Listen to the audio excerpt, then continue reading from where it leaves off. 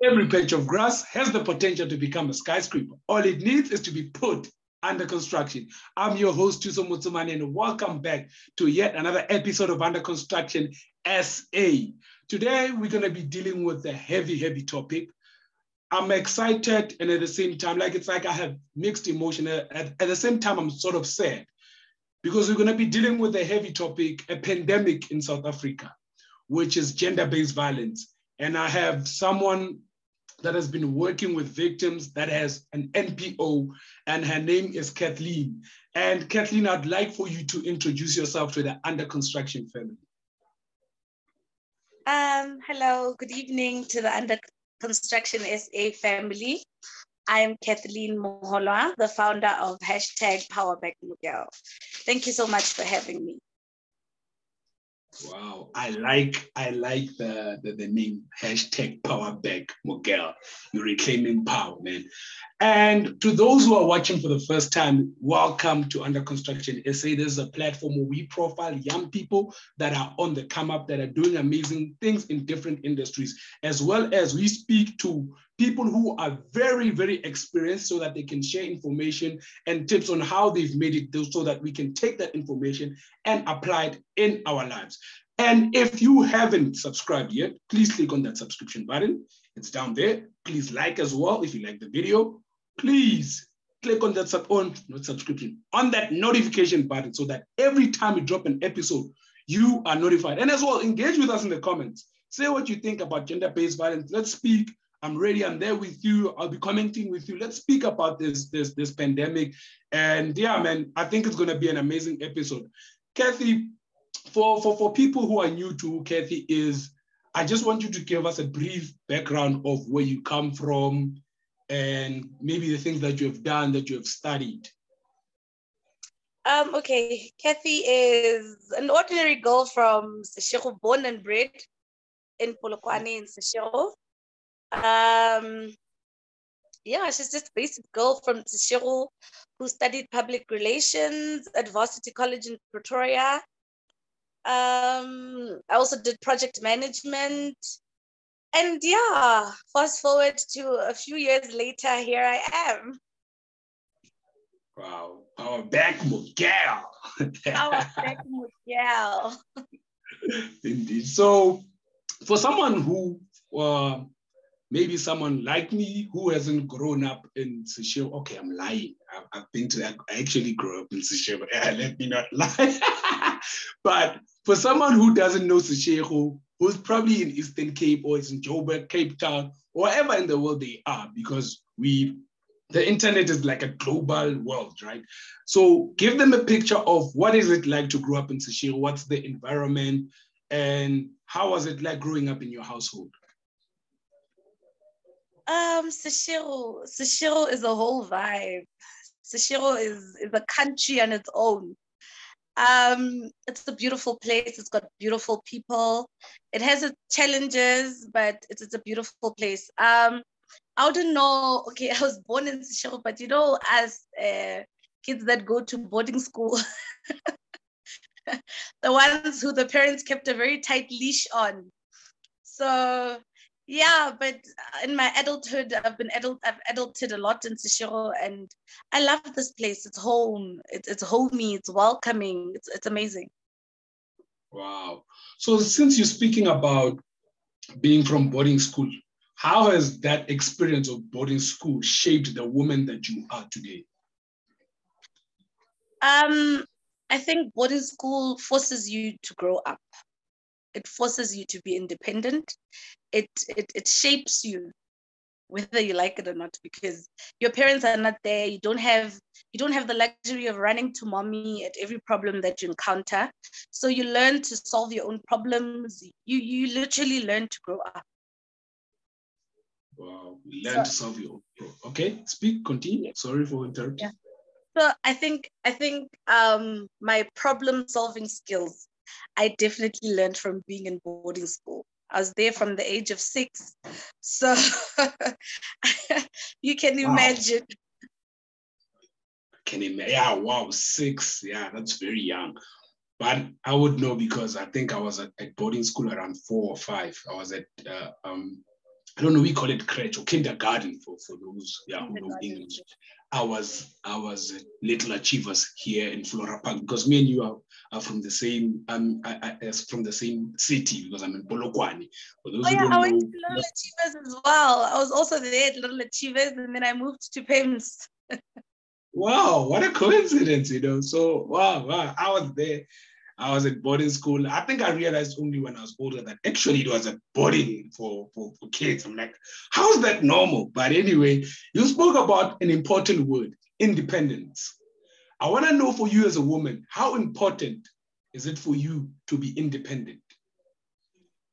For me, independence is very important because, look, I don't want to border on being a feminist, but I feel like you need to be a woman that can do it for herself. You need to be a woman that is able to achieve, to celebrate her own achievements. You need to be able to look. I'm the kind of woman that does not want to give someone the liberty of saying she's got this and this because of me, or she got this far because of me. So I think women should take pride in their independence. Wow. Wow. Take pride in their independence. Write that in the comments. Save it somewhere. Women should take pride in their independence. Power back, my girl. Power back. So now let's go into power back, Miguel. Let's go to what triggered you? What made you start this NPO? What was happening? What day was it? How was it like? Take me through the experience for someone who really wants to know that. What is the reason behind this NPO? Why did you start it? What made you start it? Okay, with Power Back Miguel, look, rewind to 2019. You do every day there'd be a different story in the news about a girl that was being beat up, or there'd be a neighbor who you see a girl down the street who's being abused in silence. And it was difficult back then for women to speak up, you know. It was almost as if it was sort of a taboo if you spoke about your experience or the abuse that you were forced to endure. So when I started Power Back Miguel, I took the decision that I needed to be the voice for those women. I needed to give those women their voices back. I needed to see more women coming out, more women fighting and getting their power back. I needed to see my sister, my friend, you know, taking their power back, standing up for themselves, and actually getting back their dignity. Remember, when you are a victim of abuse, there's something that dies in you when you're in that abuse. So most women lost themselves, lost the confidence in themselves, stopped loving themselves because they loved someone who abused them more than they did themselves. So Power Back Miguel was all about giving Miguel her power back. Wow, I love it. Like I love the name of your NPO. Like I don't think I'll ever forget it. Like it's catchy, it's relevant, it speaks to what's happening. I want to just say a shout out to Power Back Miguel. I want to know that touching this, when you scared that you'll be victimized, because we live in a world where it's run by men, you know, which it's a patriarchal system which one can never be proud of, you know, and that's why we find ourselves where we are, where you have to start an NPO and fight for women's rights. When you afraid of being victimized, when you're afraid of being, you know, being killed as well, or being, you know, like things like that when you started? The truth is, I really did not have room for fear.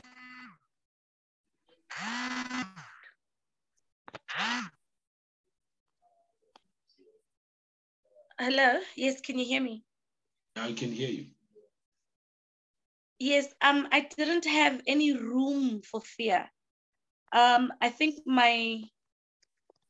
what fueled me is that women needed me. Well, I needed myself too. So fear was not in my vocabulary when I started Power Back Miguel. yes, there are times whereby when we need to attend a case and the elements of that case, there is a small element of fear in there. But at the end of the day, the end result motivates you, or rather encourages you. So I didn't really have room for fear. I didn't have the luxury of being scared. Wow, that's amazing. I think you are a definition of what the word courage, because it's only courage if it's contrasted with fear. And you took a step. You said, no matter what, I will give power back to the ladies or to the women of South Africa. And we salute you for that. So I want to ask you that, if what are some of the challenges that you faced in the road of trying to combat gender-based violence? Wow, the challenges. Look, dealing with gender-based violence on its own is a challenge, because first people need to understand what is gender-based violence. From there, there's a perception that gender-based violence is just violence against women. Well, as Power Back Miguel, we are very focused on the women, yes. But one of the biggest challenges I think I've had to face is when the women keep going back to the abusive relationship, going back to the abuser, going back to the toxic environment, and just going back to a life that we fight so hard to get them out of. And you find some of them are not as lucky. They go back and come back in a body bag. So I think that is one of the biggest challenges we have, or I've faced, when working with victims of gender-based violence. I can only imagine how helpless one feels, because at the end of the day, we are free moral beings, and God has given us a choice to make. That, and once someone has made a choice to go back, you can impose your views or what you think about the situation. And yeah, man, it's saddening to see, because I know and I've seen and I've experienced, because I'm also a South African, of people who would go back to that abusive relationship. And I maybe you can explain to us what do you think makes people to go back even after they've been bitten? As women, we have this thing that says, I love him and he will change. We convince ourselves that, well, there are certain women that have convinced themselves that him beating me up or him abusing me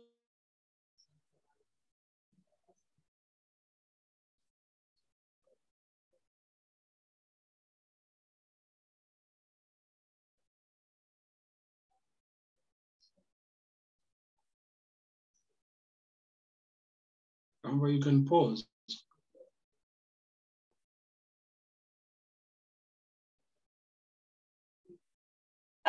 Okay. I think the biggest thing that makes women go back to abusive relationships or to their abusers is the misconception of abuse being a love language. If he hits me, he loves me. If he abuses me, or he calls me all sorts of names, it's his way of showing me love, and he'll change. And you know, I think, and the hope of this abuser changing his behavior is also a factor leading to women going back. You know, okay, you can speak and continue, sorry. Which is quite a problem, because an abusive trait, you don't just wake up one day and decide, I'm done abusing this person, because abuse falls into a habit, and women they get used to the life of being abused until it comes to a point where he hits me by mistake and I hit something and I die. So that is, yeah, I think the hope for him changing is what takes us back. Hope of him changing. And I think I pick up one thing you said, you spoke about was the fact that it's a love language, you know. And I remember having a conversation with certain group of guys, and they were saying, what about women who think that when you don't beat them up, you're not a man? And I found myself, I paused for a second, because they said to me, there are women who believe that if you don't beat them up, you're not a man. And I wonder if you can answer what triggers that for women to say, you know what, if a guy doesn't beat her, is it because she grew up in such a home where her father was like that? What makes it such a gruesome behavior so normal? I think our parents are to blame for normalizing that type of behavior. Remember, in the olden days, it was either the men's way or the highway, and the women had to oblige, and the women had to sort of almost worship the husbands, and were always put, well, they were not as valued in those days. So as a child, you grow up and dad hits mom and mom makes excuses for dad. At the end of the day, you're a child growing up thinking, well, Papa made a mistake, or no, don't worry, Papa loves mommy, but he's just reprimanding mommy. So our parents also have a very big role to play in the notion that says beating up a woman shows your manhood, or scolding a woman, or calling her all sorts of names is a form of being reprimanded, of which that narrative needs to change. So then how do we change that narrative? What do you think is the solution? Basically, what I think should happen now is we should be having the discussion on decision making. Women should be allowed to decide to leave. Women should be allowed to decide when enough is enough. We're not having that decision. Our parents should welcome us back from failed relationships and have the conversation with us. Because look, one of the problems that we have as well is that we are too scared to leave abusive marriages because of what is Makelwani going to say about my mom? What are they going to say about me? So women need to have the conversation of making the decision to leave. Women, like we need to change the way we deal with violence, especially against women altogether, because it's okay, we can go to the police stations, we can open the cases, we can go to the hospitals and get the treatment, but all of that is in vain if you yourself could not make the decision to leave that environment, to leave the person that is causing you pain, the person that is responsible for you being in hospital. We wouldn't have to go to the police station if at the first instance you took the decision to leave. So I think the conversation that we should be having right now around gender-based violence is decision-making in the relationship, making yourself a priority in the relationship, and making yourself a priority to yourself. Decision-making and making yourself a priority in the relationship. Those are like, and I can tell you are very passionate, by the way. Like I love it. You're very passionate. I can tell this is your thing. And you're not just doing it, by the way, it's something that is really in your heart. And I want to say again, we salute people like you who decided to stand up and say enough is enough. There's a problem. I'm going to do something about it. I'm not going to wait for the next person to do something. Then, which speaks to you spoke about giving back dignity to the woman. You know, I want us to go into that. How is your NPO Power Back Miguel bringing back dignity to the women of South Africa? Power Back Mugyal, okay, we take the case and we tackle it from head on. We attend to the case and then we help the victim in opening of the cases, and we follow through the case right through the end. We offer emotional and psychological support. We have social workers and psychologists that we're working with that give therapy also to our victims of gender-based violence. Um, we are about more than just marches, and because lately what happens is a woman gets killed and we march, a woman gets raped and we march. You know, we make a lot of noise, but what is happening with the actual victim? Who is taking care of that victim's mental state? You know, the trauma that that victim, it's all good and well. Like, I've got nothing against marches. Please let me not be misunderstood. But I feel like we need to take care of the victim. Look, being abused is a traumatic experience and it changes a person. It does something to a person. So having your situation all over social media, or having people picketing about it and people taking pictures of you, you sort of get into a shell. Now it's difficult to walk in the street because people know what happened to you. There are certain victims that would like to keep their abuse private and deal with it in a private manner. So as Power Back Mugyal, we step in, we go with you to the police station, we make sure that your case gets the necessary attention that it needs. We take you for trauma counseling. We have institutions that we work with, such as Tutuzela and VP, whereby they offer temporary accommodation for victims of gender-based violence. Because, well, you can't hit me today. I go to the hospital, I open a case against you, and then I must go back to the very same house and find you there. So we do things a little different here at Power Back Mugyal. Wow, you are doing a very, very, very great job. It's interesting to hear what you are doing, and you spoke about marches and you say it's okay to march, and we march, and because I see it, and I think I never thought of it that deep, because there's a lot like we and then the next person we are marching and there's no solution. You know, it keeps on happening.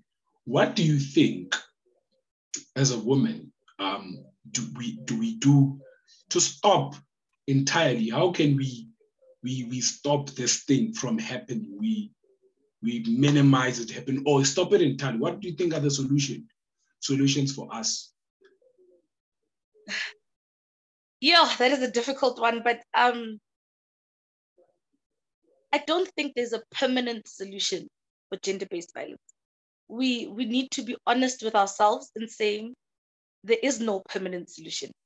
Look, there are ways. We can start by finding a new way to raise a boy child. Teach a boy child how to treat a woman. Teach a girl child to know her worth. Teach a girl child how to carry herself. Teach a girl child how to defend herself.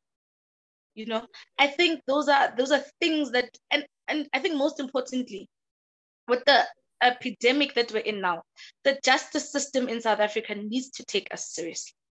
Gender-based violence is not treated with the seriousness that it deserves. We go to the police stations and we have women that are brushed off or told, no, you are too drunk to open a case. They really need to catch up a wake-up call, because the women in South Africa are perishing. And they're taking, look, we had a police minister who was so excited about COVID-19 and regulations of COVID-19 and who's drinking and who's not drinking, forgetting that we're in a hard lockdown and some of these women are stuck behind closed doors with their abusers. But there was no conversation about what is happening to them. Wow. We have instances where if a woman is not popular enough, their case does not get the media attention that it deserves.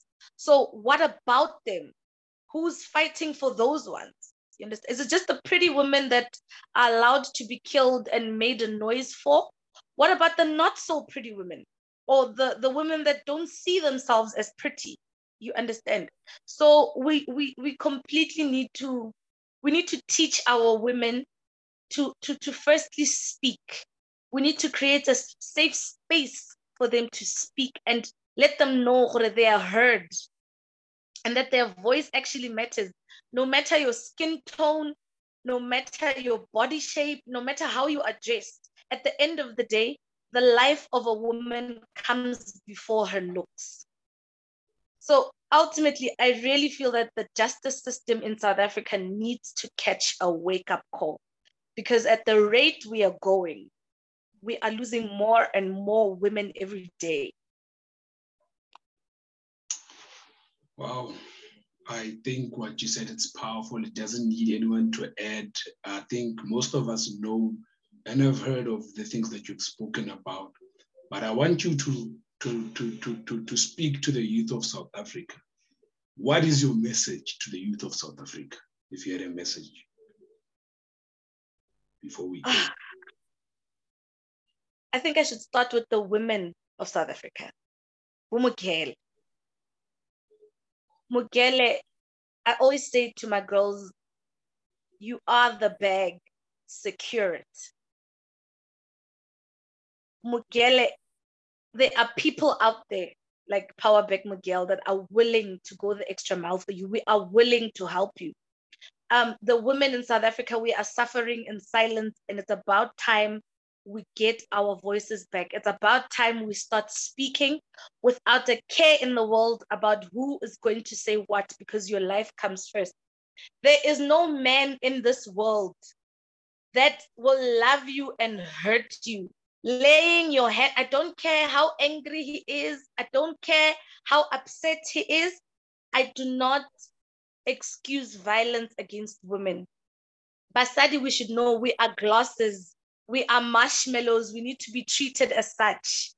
You know, there's a lady that once said, this narrative of us being strong Black women, it must come to an end. To the guys in South Africa, if you feel the relationship is no longer working for you, or you feel this woman is no longer worth it for you, let her go. Let her go. Find help. If really you are so angry that you feel that you're going to kill her, or you're just going to put your hands on her, remove yourself from that situation and get yourself help.